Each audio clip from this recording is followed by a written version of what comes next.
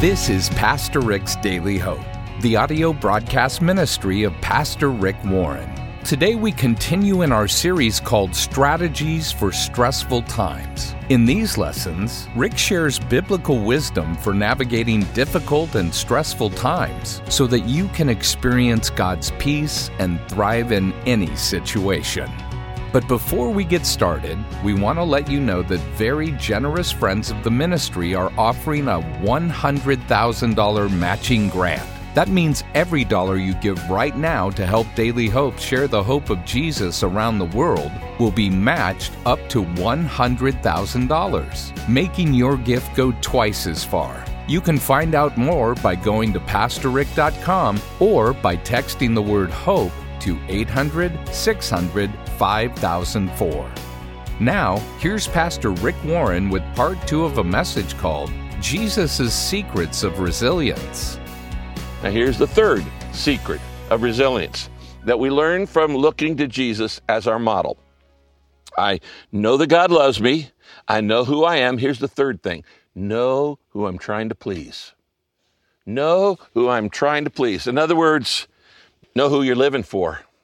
Now, this is the principle of motivation. You need to know what is your deepest motivation.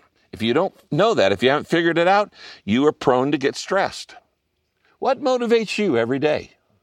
You see, mixed motivations are a third great cause of stress. Jesus said no man can serve two masters.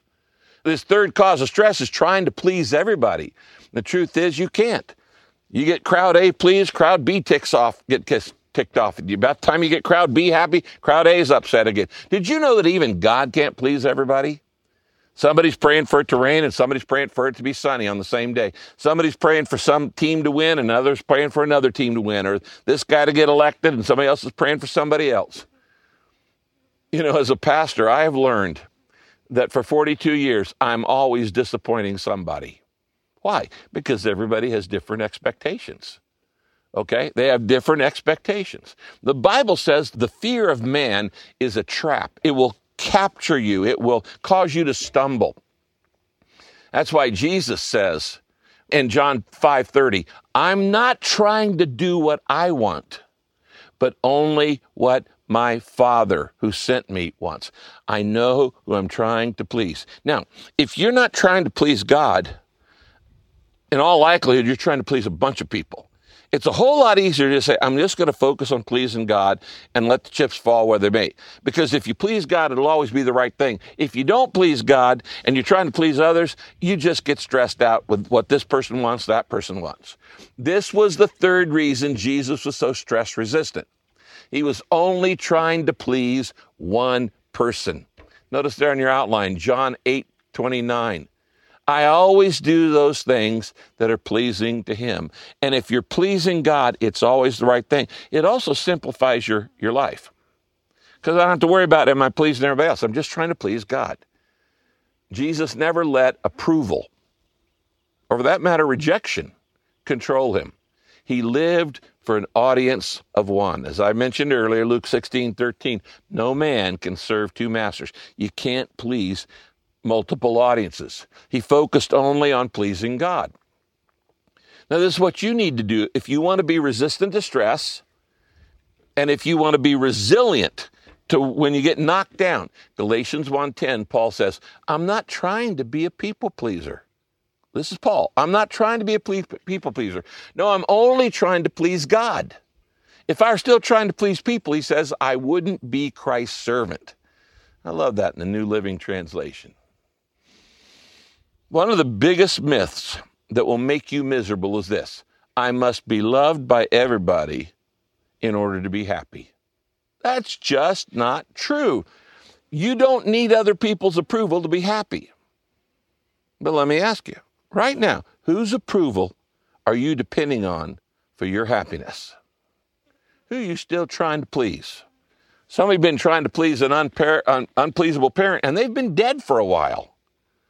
You know, we love to blame other people for our stress. I have to do this. I must do this. I can't do that. You are as free as you choose to be. Nobody can pressure you without your permission. That's why the third secret of resilience is know who you're trying to please. Jesus said, I know who I'm trying to please. I'm only trying to please my Father. I'm not worried about anybody else. That's why we're looking at him as our model. Now, here's the fourth thing that Jesus did. Here's the fourth secret of resilience and resistance to stress. I need to not only know God loves me, I need to not only know who I'm trying to please, I need to not only know that God has called me. That's the fourth thing. I know my calling. If you want to be resistant to stress, you need to get alone with God until you know your calling. I must know exactly and believe exactly what God has called me to do with my life. Now, this is the principle of vocation. Vocation. And until you clarify this and it becomes crystal clear in your mind, you're going to be more prone to getting stressed out. But when you know what God's called you to do, you know what God has called you to do, you also know what God has called you not to do. In other words, when you're sure of your calling, you know what's your business, but you also know what's none of your business. And that simplifies life too. Jesus knew exactly what he was called to do. Here's the fourth thing. In John 8:14, he says, I know where I came from, and I know where I'm going. To me, that sounds like a purpose-driven life. I know where I came from, and I know where I'm going. He lived a purpose-driven life. If you're to look up the word drive in the dictionary, it means to guide or to control or to direct. When you drive a car, you guide, control, direct it down the street. When you drive a nail with a hammer, you guide, control, direct the nail into the wood. When you drive a golf ball, hopefully, you guide, control, direct it down the fairway. Every life is driven by something. Some people are driven by guilt. Some people are driven by fear. Some people are driven by the pressure of others. You're going to be guided through life by either pressure or purpose. Let me say that again. You will be guided through life by either pressures or purpose. And that's why this is Know Your Calling, Know Your Purpose. We have a whole series of classes on this at Saddleback Church. And when you know your purpose, then you determine what's important. The purpose or some people's idea for your life. What am I saying to you this weekend? That the direction of your life is your choice. Okay? And by clarifying your calling and go, you know what? God shaped me in a certain way. That means whatever you're shaped to do is what you should be doing. When you know your shape and you know what God's called you, then you can avoid the tyranny of the urgent. And until you clarify your calling, you're going to be controlled by others. How many times have you already learned that God loves you and everybody else has a plan for your life? James chapter 1, verse 8 says this, a person who has doubts is thinking about two different things at the same time. They can't make up their mind about anything. The Bible says you're wishy-washy when your purpose isn't clear, when your calling isn't clear. That's why Paul says in Ephesians 4:1, I urge you to live a life worthy of the calling you have received. Everybody has a calling, not just missionaries or pastors or church leaders. Everybody has a calling. Some are called to be pharmacists. Some are called to be accountants. Some are called to be school teachers. Some are called to be cab drivers. Each day you need to ask, am I moving toward my purpose? And that leads me to the fifth principle of resilience that we learn from looking to Jesus as our model. And here's what Jesus did. Number 5, focus on what matters most. Focus on what matters most. Now, this is the principle of concentration. We've talked about, motivation, and we talked about the compassion of God. This is the principle of concentration. And what I mean by this is when you know where you're headed and you focus, then you're not distracted by less important things. It's a matter of priorities. You know what matters most in life, and you focus on those things. As I said, everybody has a plan for your life. You know what I've discovered? That if Satan can't get you to do wrong, he'll just wear you out with too many good things. Yeah. Good things. There are a lot of good things you shouldn't do. Did you know that? Jesus was a master of concentration. He was a master of focusing his life. He focused his life like a laser, and he refused to be distracted. Let me show you some verses. Luke 9:51. Here's an example of this principle. As the time drew near for his return to heaven, Jesus moved steadily onward toward Jerusalem with an iron will. That's the Living Bible. What does that mean? He had a goal. He knew what his goal was. He knew he was going to die in Jerusalem. He's persistent. He's determined. He's focused. He focuses. He's clarified his priorities. Paul's the same way. Paul says, this one thing I do. Paul didn't say, these 40 things I dabble in. That's what we do. We dabble in 40 things. This one thing I do. If you want your life to count, if you want your life to have impact, focus is the name of the game. You know, you have incredible spiritual potential, but the barrier is often you haven't really settled what's most important. You know, I don't really have time to serve God. I would rethink that one.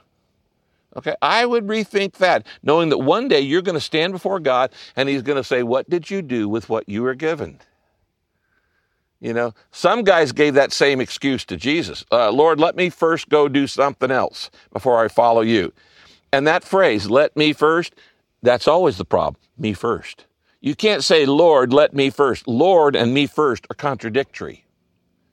Jesus said in Luke 9:62, anyone who lets himself be distracted from the work that I planned for him, God has planned a work for you to do. Anyone who lets him be distracted from the work I planned for him is not fit for the kingdom of God. The older I get, the more I realize selection is the name of the game.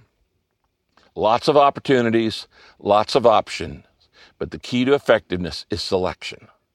1 Corinthians 10:23 says this, we're free to do anything, but not all things are helpful. Not all things are profitable. Not all things are wholesome or constructive to your character and your spiritual life. I love that, the way it's brought out in the Amplified Translation. What is he saying? Some things aren't necessarily wrong. They're just not necessary. That's one of the keys to resilience. It's one of the keys to stress resistance.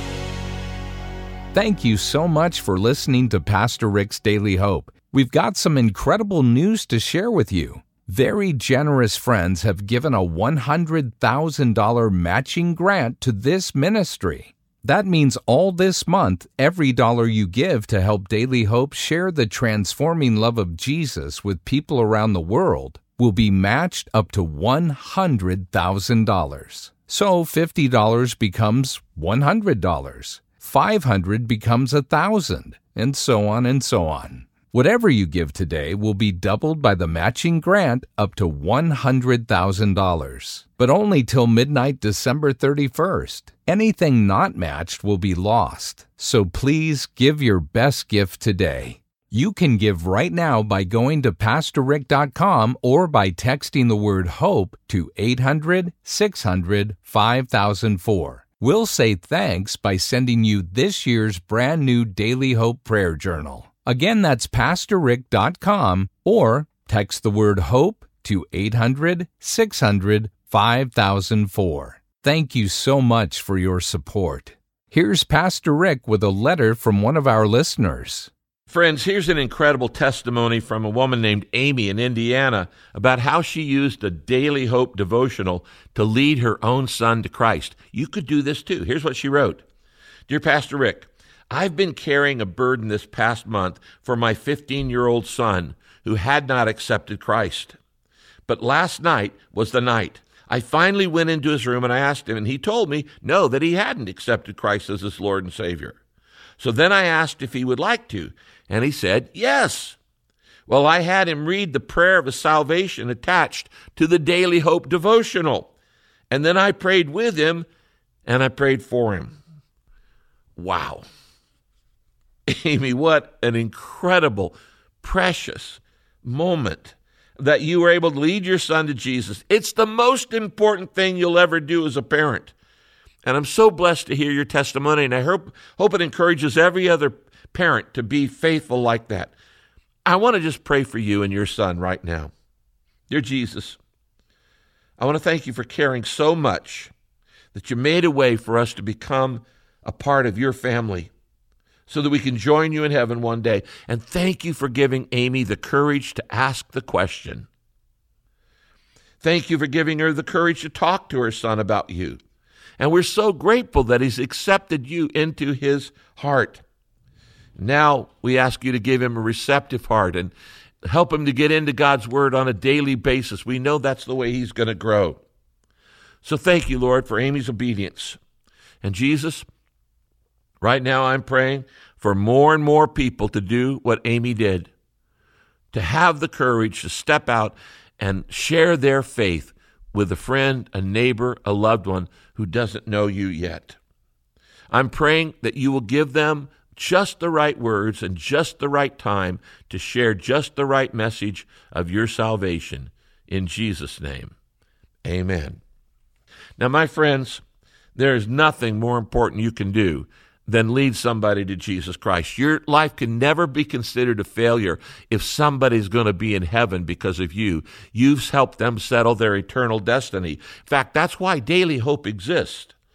It's simply one more method to help you tell more and more people about the forgiveness and the hope and the salvation and the love and the joy that's found in Jesus Christ.